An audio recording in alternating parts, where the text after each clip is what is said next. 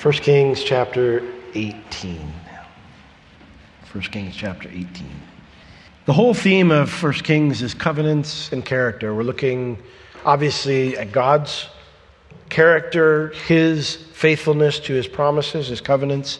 And then we're looking at Israel's character, which very frequently embodied in their kings falls short of God's character and how they do not keep their covenant with the Lord. We're going to look at that today specifically.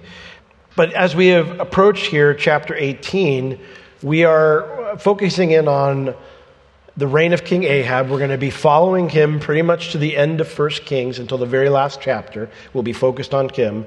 And the man that God sent, the prophet that God sent to minister during Ahab's reign, Elijah.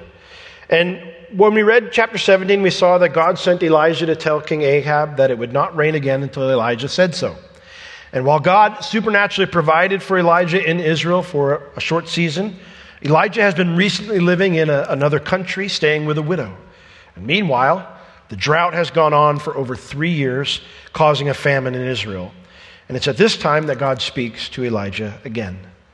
And when God sends Elijah back to Israel, Elijah encounters two men, a faithful believer and a wicked king. But Elijah's message to both of these men is exactly the same. The Lord is a God who can be trusted. So chapter 18, we begin in verse 1. And it came to pass after many days that the word of the Lord came to Elijah in the 3rd year, saying, Go show yourself unto Ahab, and I will send rain upon the earth. And Elijah went to show himself unto Ahab, and there was a sore famine in Samaria. And Ahab called Obadiah, which was the governor of his house. Now Obadiah feared the Lord greatly, for it was so, when Jezebel cut off the prophets of the Lord, that Obadiah took 100 prophets and hid them by 50 in a cave and fed them with bread and water. And Ahab said unto Obadiah, Go into the land, unto all the fountains of water, and unto all brooks. Peradventure we may find grass to save the horses and mules alive, that we may not lose all the beasts. And so they divided the land between them, to pass throughout it. Ahab went one way by himself, Obadiah went another way by himself, and as Obadiah was in the way, behold, Elijah met him. So we are introduced now to this scene as Elijah's coming back into Israel. It says in verse 1, It came to pass after many days that the word of the Lord came to Elijah in the 3rd year, saying, Go show yourself unto Ahab, and I will send rain upon the earth. And so Elijah went. Elijah is to be commended for his obedience. He didn't do or say more or less than what God instructed him to do. He just went. And I don't know about you, but I want to obey like that, don't you? Like if God says go, then I just go. God says say this, I say this. Now the full story, of course, is that Elijah didn't always obey like that, right? In James chapter 5, verse 17, it reminds us that Elijah was a man of like passions, just as we are. In James chapter 5:17, it says, Elijah was a man subject to like passions as we are. The phrase of like passions is all one word in the New Testament language, and it means to have the same feelings, to be affected by things the same way, to suffer or struggle like others do. Elijah is one of the most revered people in Judaism. But he did not have superhuman abilities that spared him the internal struggles that you and I have. When God tells us to do something, or when we have a situation in front of us where we know what God wants us to do because we have a command in His Word, it's not like Elijah didn't experience the same struggles that you and I do. And sometimes Elijah didn't approach obeying God with the same perfect attitude we see here. Why do I point this out? I point this out because of the end of James 5:17, which says, He was just like us, but he prayed earnestly that it would not rain, and it did not. And then he prayed again, and it did. I point this out because sometimes we look at past failures or even present struggles and think I could never be used of God. I would have to be like Elijah here to ever be used of God. And that is not true. That's a lie. I said earlier that I want to obey God like Elijah does here. We should obey God like Elijah does here. And if I purpose in my heart to do so moving forward, I can please God like Elijah does here. But whether or not I am always successful in pleasing God or not, God still wants to use me. Just like He wanted to keep using Elijah after his bad attitudes later on in this book. Now, that Elijah went also shows me that he should be commended not just for his obedience, but for his courage. Elijah is number one on Israel's most wanted list. Now, Elijah's courage is not the courage of a man demanding to take on all challengers because he's confident in himself.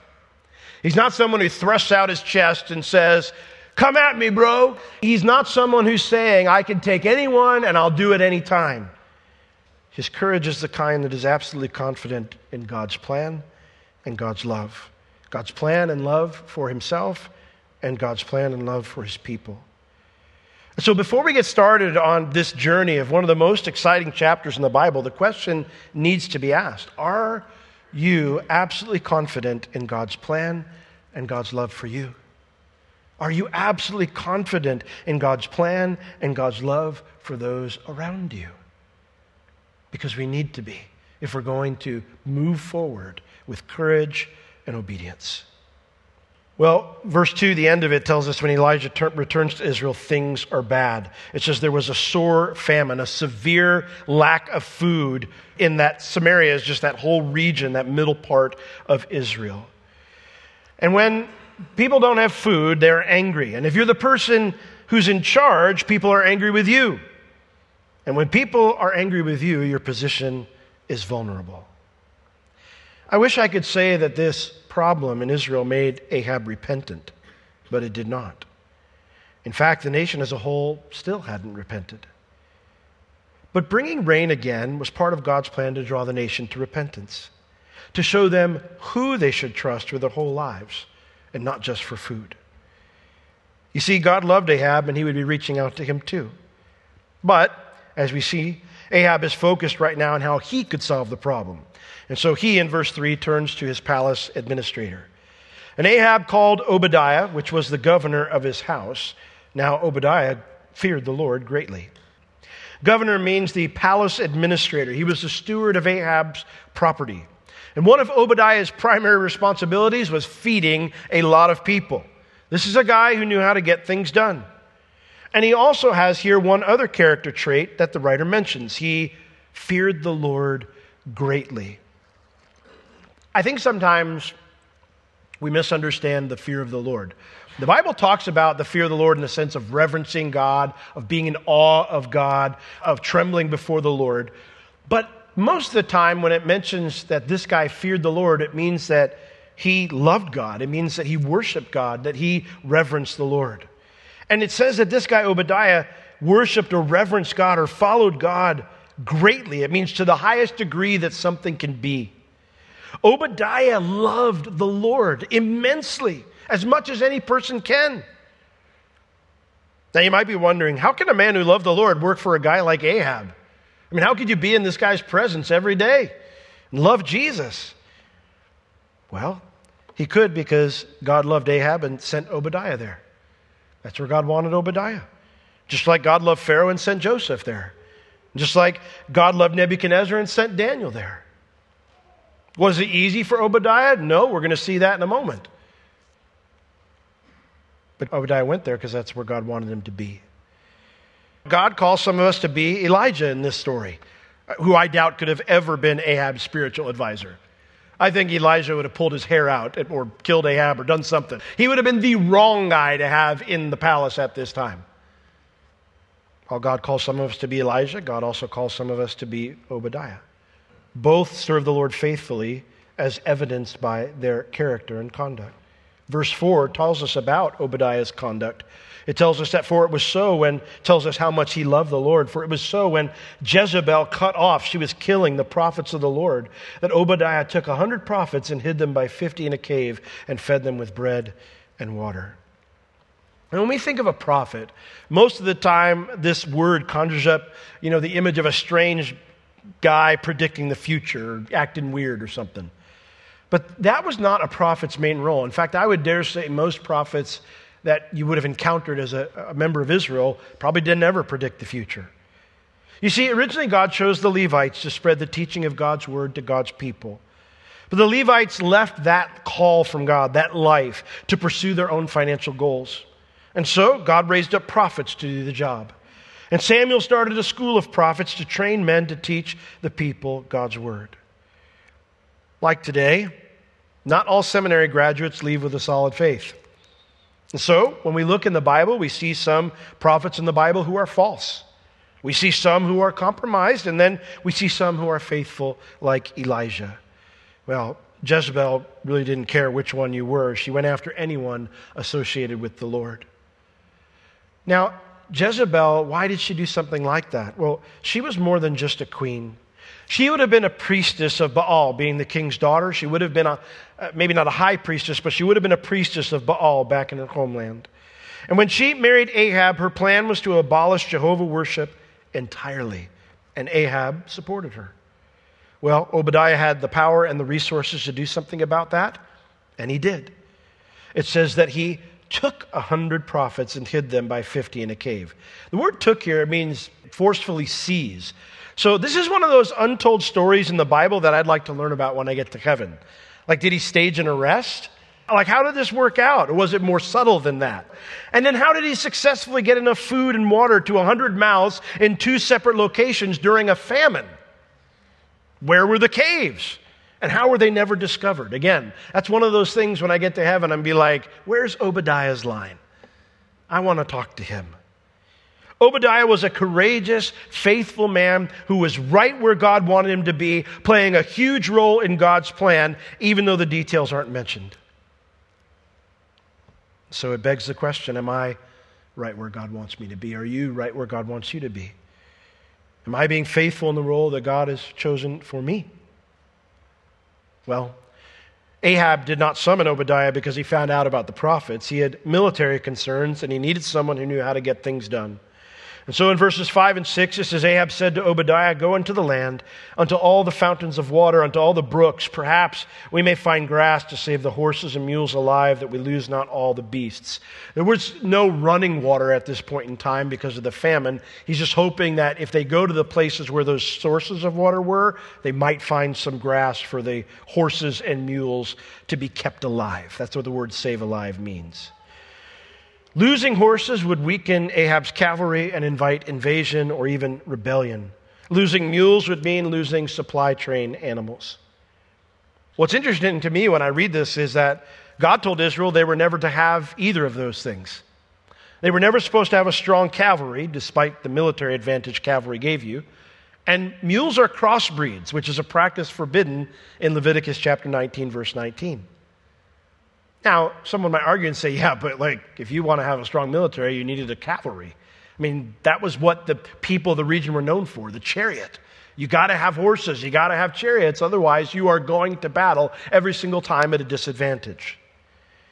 To which I would say, if the Lord's with you in the battle, you're always going into the battle with a severe advantage. Just because it's practical doesn't mean it's the Lord. God's instructions in His Word should govern our decision-making, not practicality. Well, it mentions they divided the land between them to pass throughout it. Ahab went one way by himself, Obadiah went another way by himself. It just means separate from each other. I doubt the king or his steward would be traveling alone, especially with military concerns being the reason for their trip, especially with the fact that people are probably angry because they have no food. It's not exactly safe for you just to go walking out by yourself if you're King Ahab. The key point that the writer's bringing up is that Ahab isn't with Obadiah, and Elijah runs into Obadiah first. Verse 7.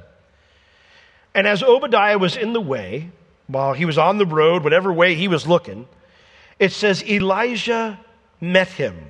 The word behold here, it means it was a total shocker to Obadiah. This is the last thing he was expecting to find out on the road. And the word met there, it means happened to encounter. So I think that's interesting, the language that's used there, because from a human perspective, it is just chance. But of course, it was not a shocker to the Lord that these two would meet. You ever have one of those moments where you just kind of, maybe you're in the car or you're in bed at night or you're just kind of looking around you at creation and you just kind of think to yourself, Lord, are you really out there? It's so easy for our minds to get caught up in what we can't see, even when it's staring at us, right in front of us, all the things that are clear that the Lord's there. I have found it important to remember all those chance encounters that God has brought into my life. It reminds me of so many things that God has done that they were shockers to me, but not to the Lord. Well, when Obadiah sees him, it says he knew him and fell on his face and said, "Are you that, my lord Elijah?" He recognized him immediately. 2 Kings chapter 1, verse 8 tells us that Elijah had a rugged mountain man look to him. It says he was easy to pick out in a crowd because he was extremely hairy and he wore a certain outfit. He's a mountain man. He was from the mountains of Gilead. He's not a guy who's going to be invited to many high-scale parties, okay? All right? He's a guy who's going to be a guest on Duck Dynasty, all right? Not knocking anybody, just saying, all right? That's likely where you're going to find this guy, all right? And Obadiah here, when he realizes it's Elijah, he displays a profound respect for the prophet. Even though as we read through this, it's clear that they didn't know each other well prior to this. Obadiah might work for the king, but he knows the Lord is really in charge, and he knows that Elijah is the Lord's messenger. And so he bows down and he says, "Is that you, my Lord Elijah?" And Elijah, answered him, "I am. Go tell your Lord, behold, Elijah's here." Elijah gets right to the point. "Get Ahab. That's why I'm here. Go get the king." Which Obadiah perceives those instructions. He perceives God's instructions through the prophet as God's judgment. Look at verse 9. "And he, Obadiah, said, 'What have I sinned that you would deliver your servant into the hands of Ahab to slay me?'" Why does Obadiah respond this way? When he says, "What did I do wrong? Where am I at fault that you are going to hand me over on a silver platter to the king?" Obadiah had been walking a dangerous path, working for Ahab, but secretly working against Jezebel. Rather than thinking God was pleased with him for this, Elijah's instructions seemed to him like God is going to serve him up on a silver platter to the king. And so he says, "What did I do wrong? Why would you ask me to do something like this?"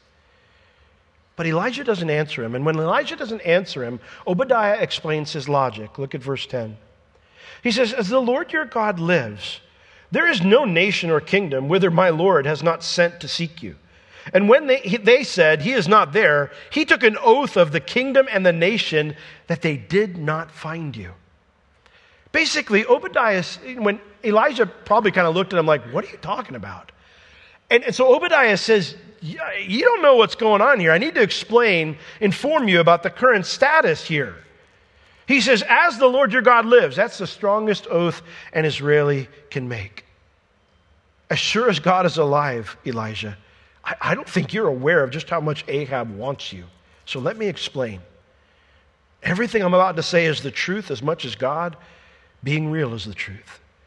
He says, there's not a single nation that he hasn't sent to looking for you.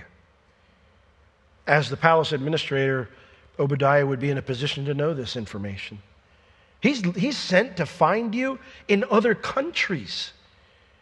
And Ahab was serious enough about this search that he had no problems offending foreign dignitaries by requiring them to swear an oath that they weren't harboring you. So having explained the seriousness of the situation, Obadiah now shares his fear. "And now you say, 'Go tell my Lord, behold, Elijah is here.' And it shall come to pass as soon as I am gone from you, that the Spirit of the Lord shall carry you whither I know not. And so when I come and tell Ahab and he cannot find you, he shall slay me." I love this. I read this and I laugh because this is me on so many occasions. We still make fun of my dad. One of the things we make fun of my dad for is because he worries about everything. And sometimes some of the things he'll say that he worries about are pretty silly. I remember, I don't know if it's like Thanksgiving or Christmas or something, and my parents had moved the dining room table to the front room where you enter in. And so we were all gathered around there, and my dad was just stressed out beyond belief. And we're like, "Dad, what is wrong?" And he's like, "I don't know, I just don't like being this close to the front window. Someone could throw a brick through the window and hit somebody." And we were all just like, Dad, who thinks of this stuff, My dad does. Well, I may not use archaic language like this guy, and it shall come to pass. When I think, or when I speak, I think or say things pretty much the same way. This is what's going to happen. I just know it. I like that this guy's fear is a little bit off the wall. You're like, what are you so scared about, Obadiah? Well, listen, man, you're telling me to go find the king, and if I go get the king, I know as soon as I go, like a whirlwind, the Spirit of God is going to come get you and scoop you up and drop you who knows where again. And I'll come back, and you won't be here, and he'll kill me. And it's like, you need a nap, bro. you need a date night, all right? Like you need to get out and just chill for a bit, okay? Like, what are you talking about? But we get like that sometimes, don't we? I like that his fear is a bit off the wall. Not because God couldn't whisk Elijah away like this, but because sometimes that worst case scenario seems very real and very imminent. There comes that point in our hearts where we go, this is what's going to happen. I know it. It shall come to pass. We don't say it that way, but we think it. And so let's pause here for a moment to address this. Because here's the reality. None of us, not me, not you, know what will come to pass. None of us can say in a situation like this, and it shall come to pass. Because we don't know what will come to pass. As sure as God is alive, He alone knows what's going to come to pass. Therefore, unless we have a direct message from God, He alone is the one who can say, and it shall come to pass. I can't imagine what it would have been like to be Obadiah, wondering every day if this is the day you're going to get caught. And I know that there have been those moments when I've been doing the right thing, but knowing it might upset certain people. Every day the enemy would kind of hit you and say, you're not doing it right enough, Will. It's going to blow up in your face. I'm sure that the enemy constantly was telling Obadiah what he could have or should have done better. And while Obadiah had no clue where Elijah was or that he would bump into him on this day, I'm very sure that the enemy was tracking Elijah's movements. And so he was ready right there with a far-out lie. All your hard work, Obadiah, is for nothing because you messed up somehow, and now God's going to get you for it. Now listen, God's conviction doesn't work that way, but the enemy's condemnation sure does. The enemy always comes and says the worst case scenario is going to happen to you, bank on it. And when his condemnation gets into our head, it can get us thinking some far-out lies. Don't listen to those. Because God's purpose and conviction is always to draw us to Him. It's not to drive us from Him. God's conviction is always to bring us to a place of forgiveness and restoration, not final judgment. And so when you are confronted with a fear that seeks to convince you that something is horrible, is absolutely going to happen, remind yourself of this reality. You don't know what's going to happen. You don't. Therefore, making decisions based on what ifs is not wise.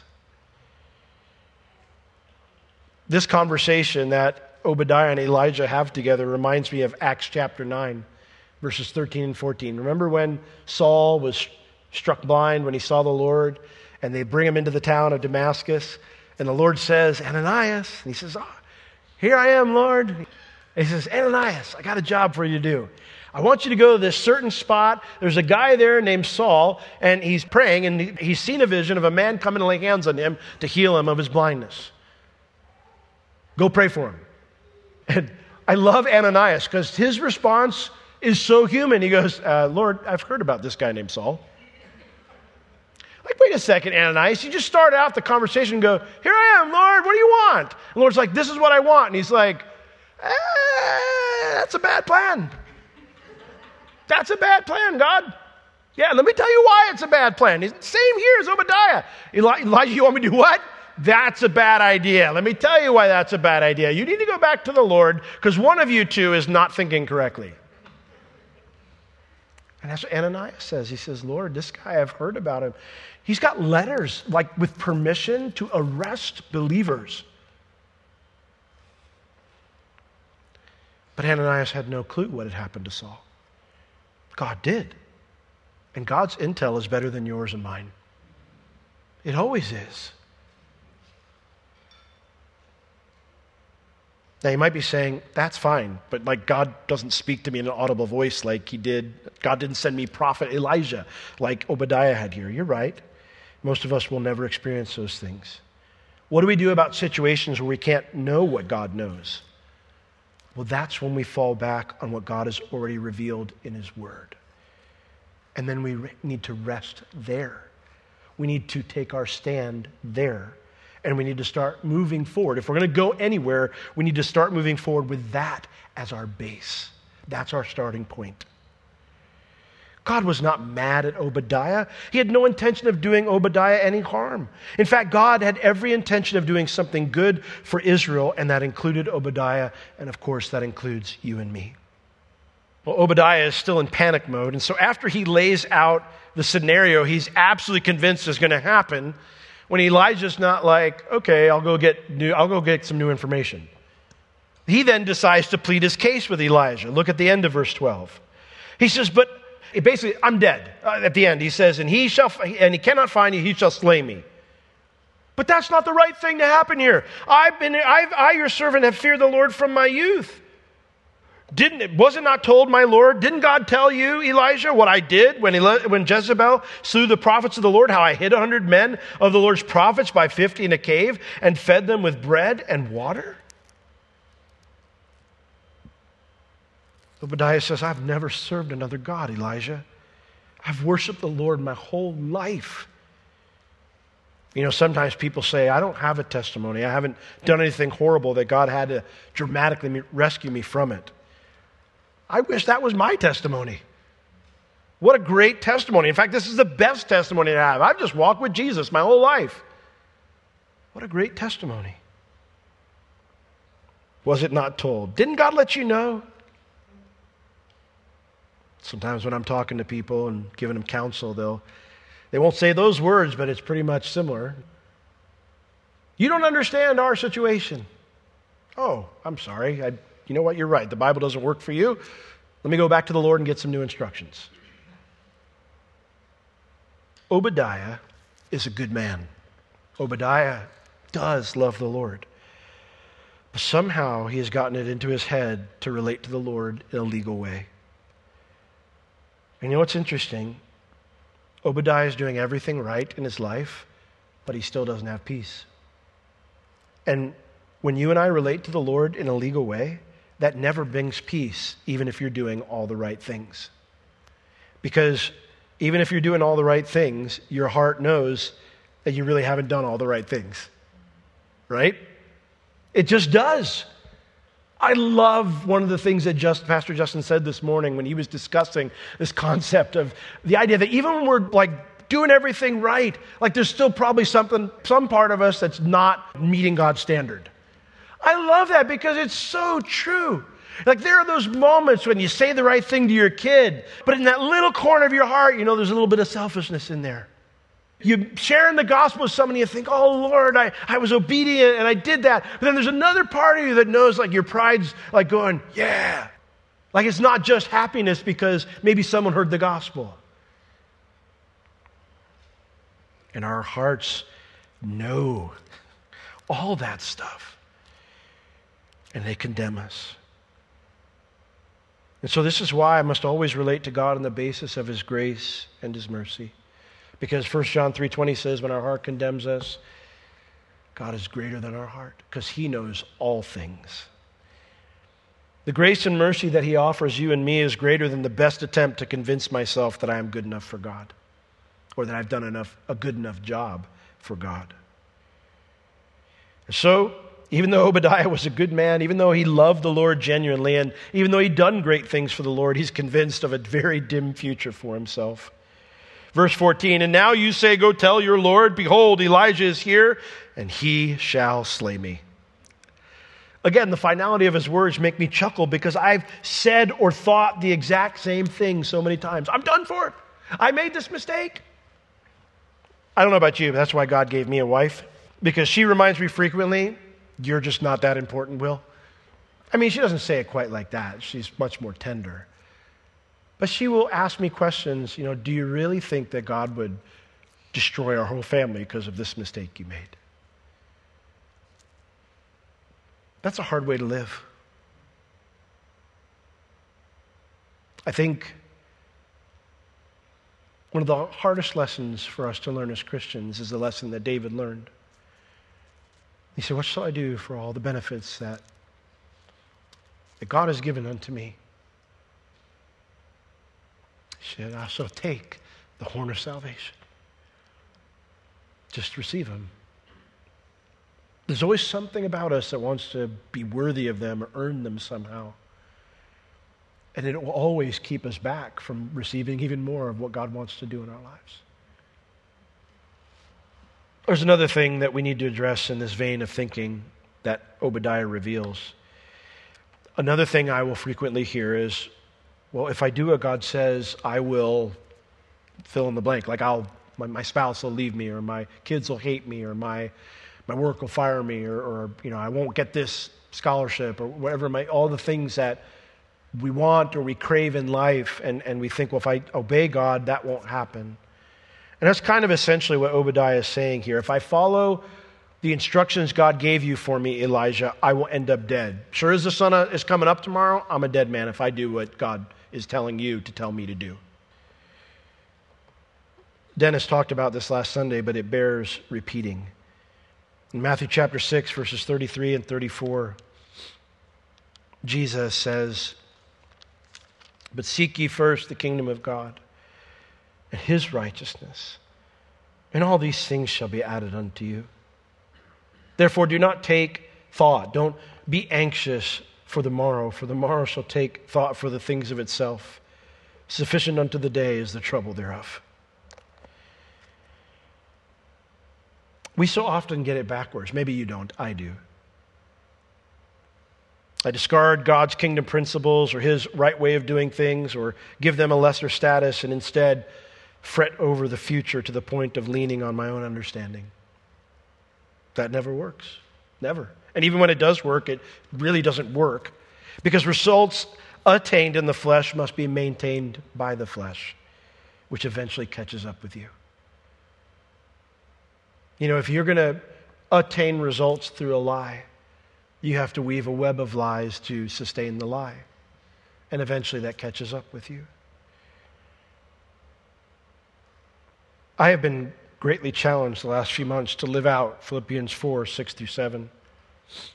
I would say the last 5 years of my life has been really just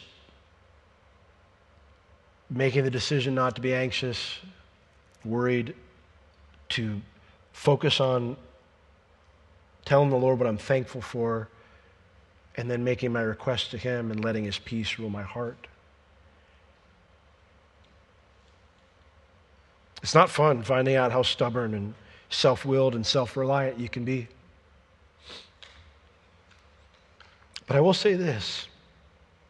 It is good to run to Jesus in confession and repentance and strengthened faith. It is good to sincerely confess, I believe you love me, Lord. I trust that you care for me, and I surrender to whatever you want. I don't work for Ahab. I don't go to bed at night worrying if the 100 believers I've been hiding will be discovered. But I need the same solution to my fears of the future that Obadiah did. The truth. It's the same solution for any fear for the future that we have. I need the truth. You need the truth. And that's what Elijah gives to Obadiah. Verse 15. And Elijah said, as the Lord of hosts lives, before whom I stand, I will surely show myself unto him today. So Obadiah went to meet Ahab and told him, and Ahab went to meet Elijah. Elijah could have whacked Obadiah upside the head and said, pull yourself together, man. You can survive long enough hiding a bunch of prophets from Jezebel, one of the most powerful people in the world, working for King Ahab, one of the most powerful people in the world, certainly the most powerful person in your world. But instead, Elijah graciously meets Obadiah right where he was, matching Obadiah's oath with his own. The words I'm about to speak to you, Obadiah, are as true as God is real. I'll be here. You're not going to die. Now, note that though Elijah doesn't countenance, although he meets him where he's at, he doesn't countenance any of Obadiah's explanation. Note here that Elijah doesn't go, oh, I know you've been faithful. I know you've served the Lord your whole life. I know what you deserve or what's fair or what's right or what. He doesn't even give any attention to Obadiah's faithfulness to God. He also doesn't give any attention to any of Obadiah's what might happens or what will happens. While Philippians 4, 6, and 7 says to be anxious for nothing, but with everything by prayer and supplication, with thanksgiving, make your requests known to God, and the peace of God shall rule in your hearts, shall guard your heart and mind in Christ Jesus. Right after that verse, it says one other thing. Let's look at Philippians 4, 8, because this is a part of it. Philippians 4, 8. He says, finally, brethren, whatsoever things are true, whatsoever things are honest, whatsoever things are just, whatsoever things are pure, whatsoever things are lovely, whatsoever things are of good report, if there be any virtue and if there be any praise, think on these things. Be anxious for nothing. But instead of just leaving a big, hoping to have an empty hole in your head instead of worrying, he says, fill it with this. Think on these things. We have been given in the Scriptures boundaries for our thought life. Things we're allowed to think about and things we're not allowed to think about. And 2 Corinthians chapter 10 tells us that if we end up with thoughts that are outside the boundaries that God has given to us or what we're supposed to think about, we need to take those thoughts captive, put them in jail, and replace them with the thoughts of Philippians 4:8. And so, I know Obadiah didn't have Philippians 4:8, but the principle's always been there. And so, Obadiah should have looked at the situation that he was in, and he should have recognized everything I'm thinking isn't true. None of what Obadiah said was true. God wasn't upset with him. God wasn't judging him. He wasn't going to die. One of the most important things to ask yourself when you're worrying is this: is this thing that I'm thinking about true? Now, I didn't say, does it feel like it will be true? You need to ask yourself, is it true? The word true in the New Testament means that which is real or that which is in accordance with reality. And here's the truth. If something hasn't happened yet, again, unless we have God's direct word on that future event, then it isn't real. It's not reality yet. It's just possibility. And the Bible doesn't say, whatsoever things are possibly true, think on those things. No. It says our boundary is it real or is it not? And if it hasn't happened yet, then it isn't real, it isn't true, and it's off limits to my thought life. That's what Matthew 6:34 is saying. Listen, today there's enough trouble. Today has enough trouble on its plate. You don't need to be giving anxious thoughts to tomorrow. Now, that doesn't mean that we don't plan for things. Go to the ant, thou sluggard. Yes, like we need to plan for the fact that, hey, there's a bill coming up. I shouldn't spend this money on the new toy drone I want. I should go and save it for the electric bill. But the anxious thought should not be there to go, yeah, but if I don't get the toy drone, I'll be miserable. Dumb example, but you get the point. Seek first the kingdom of God and His righteousness. All these things will be added unto you. One of the most challenging battles that you and I can face is to wrangle our thoughts and put them in jail. But it's such an important battle to win. And so I ask you tonight, do you take that battle seriously? Or do you let your thoughts go wherever they will? Now, if you're trying to help someone who is struggling with their thoughts, you need to do what Elijah does here. Don't address the what might be's, bring them back to what is. Because the only thing that will bring peace and the strength to obey is the truth. And so he tells them the truth. You're not going to die. I'm going to be right here. Obadiah's good after that. He goes, gets Ahab. Ahab comes, and dun, dun, dun, he meets Elijah. Verse 17. And it came to pass when Ahab saw Elijah that Ahab said unto him, Are you he that troubles Israel? The phrase means, have you finally dared to show your face, you troublemaker? That word trouble or troublemaker, it means one who causes hardship and distress for others. And the word in the Old Testament carries the idea of criminal activity. Not just any criminal activity, but criminal activity where the punishment needs to be separation from God's people. This is the same word that's used to describe the sin of Achan, right before he was Achan. I know you've never heard that one before. In Joshua chapter 7, verse 25, right before they stoned Achan, Joshua says this, Why have you troubled us? The Lord shall trouble you this day. And all Israel stoned him with stones and burned them with fire after they had stoned them with stones.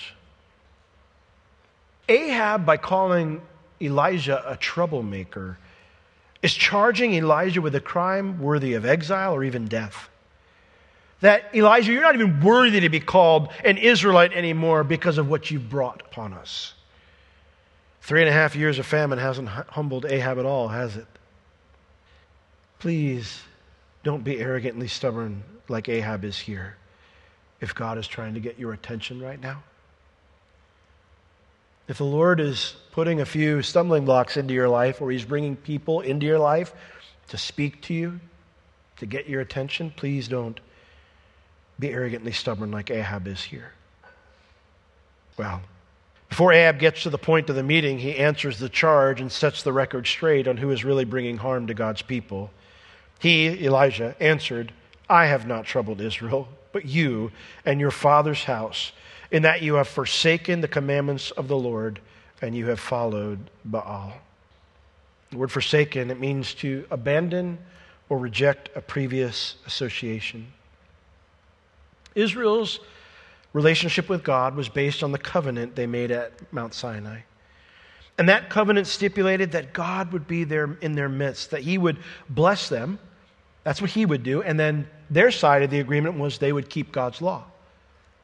Now, God put a sacrificial system in those commandments, in the law, so that Israel could stay close in their relationship with Him, even though they would violate His law at times. But even though God put that system in place, all of God's law was incompatible if they were going to maintain idolatrous behavior. If they were going to continue in idolatry, those two things don't function together. And so what Elijah's saying here is not just that Ahab and his father were sinners or they sinned in bad ways. The problem was they had rejected their covenant relationship with the Lord and replaced it with a relationship with all these different Baals. The Baalim, the word im at the end of the word makes it plural, the Baals. You see, Baal was a generic deity, but each region had their own Baal. And now every part of Israel had their own little idol that they followed. And so while every Israeli who participated in that idolatry was responsible for their own sin, Ahab was the one who had brought this trouble into Israel. Ahab is the one who has been a criminal against his own people. Ahab is the one who needs to be removed. But here's the amazing part. While Ahab incorrectly is ready to exile or kill Elijah, God wants to pardon Ahab. God wants to draw Ahab and all Israel to repentance, and that is why Elijah is here. Verse 19. Now, I've corrected you. Now, therefore, send and gather to me all Israel unto Mount Carmel, and the prophets of Baal, 450, and the prophets of the groves, 400, which eat at Jezebel's table. So Ahab sent all the children of Israel and gathered the prophets together unto Mount Carmel. A common argument that atheists or agnostics make is that human beings are more moral than God. For example, they will often make the argument that if you, as a human being, saw a horrible crime being committed, you would try to stop it, or you would stop it. But God sees all the horrible crimes in the world, and most of the time, He doesn't stop them. Therefore, human beings are more moral than God. I have serious issues with this line of reasoning. First off, I don't think most human beings would stop a horrible crime from being committed. I think we have evidence of that in our culture every single day. Yes, there are some brave souls who do things like that. But this day, it seems more common when someone's getting beaten or harmed, you just turn your phone on. And sometimes, human beings celebrate horrible crimes being committed. So I don't think that's a true statement. Secondly, why should only horrible crimes be stopped? Why shouldn't every crime, no matter how small, be stopped? Is there any human being out there who seeks to stop every single crime? Of course not. Because in doing so, it would mean I'd have to stop myself. Instead, I justify myself and I justify others when I don't think the crime is that bad, or when I don't even agree that the behavior is wrong. Which brings us to why God doesn't stop every crime. And the reason is, if God stopped every crime, every human being would be in hell right now. And God doesn't want that. So God puts up with Ahabs and wicked people because He also puts up with me. And then He draws the Ahabs and the idolaters of Israel and you and me to repentance through that kindness and that mercy that He's shown us. Someday, God will put an end to all evil. But because He loves us and He doesn't want anyone to perish, He waits. And that is something that I have found very few people do. In this verse here, 19, as Elijah summons Ahab, all Israel, even the false prophets to come to Mount Carmel, what we see here is the morality of love, true love, and the vast gap between God and men in living out true love. God commands Ahab to bring everyone to the top of Mount Carmel so he can display His love. So He can draw a people that deserve His judgment, that deserve to be troubled like Achan was troubled, to draw them back into a right relationship with Him. God even invites the prophets of Baal and Asherah, who now have places of honor in the palace, eating at Jezebel's table. Men who are feasting every day while the people starve and God's true prophets live off bread and water in caves. I don't know what you've been through. I don't know if you're angry at God tonight or not. But I can tell you this. He loves you. He has always loved you. And no matter how hard you are finding it to trust Him and draw near to Him, He is patiently drawing you close. At some point, all of us have to decide whether or not we're going to believe that, or if we're going to maintain our own self-righteousness like Ahab here. Now, I don't think Ahab believed God loved him. I don't really think Ahab even cared if God loved him. But I do think Ahab knows the status quo isn't tenable. And so, if doing what Elijah says will bring the rain back, he'll go along with it for now. So to find out what happens on Mount Carmel, come back next Sunday night. Let's all stand. I remember being on top of Mount Carmel and hearing another pastor teach through this passage, teaching about the love of God. And I remember the Lord telling me, Will, I want you to give me this part of your life. And I had such a wrestling match with God up there. But it all came down to a simple truth. Do I believe God loves me? And is He to be trusted? Those questions were easy answers. Of course God loves me. And yes, He's the person I can trust more than anyone. And I have a lot of people I can trust in my life.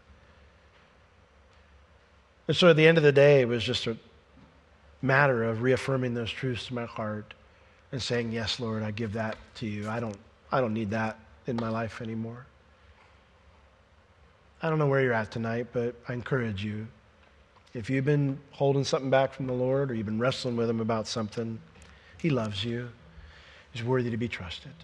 So, Lord, I pray for all of us here tonight that you'd help us to be just fully surrendered to you, that you'd remind us over and over again of your love for us, how your word declares these truths of your thoughts towards us, that they're good, that you have a future and a plan for us, Lord. I pray for anyone tonight who is struggling with being angry with you or frustrated, Lord, that they would just be overwhelmed by your love tonight, and they would once again just trust in you. Lord, let no one leave here tonight without being absolutely convinced of that truth, that you love us. In Jesus' name we pray, amen.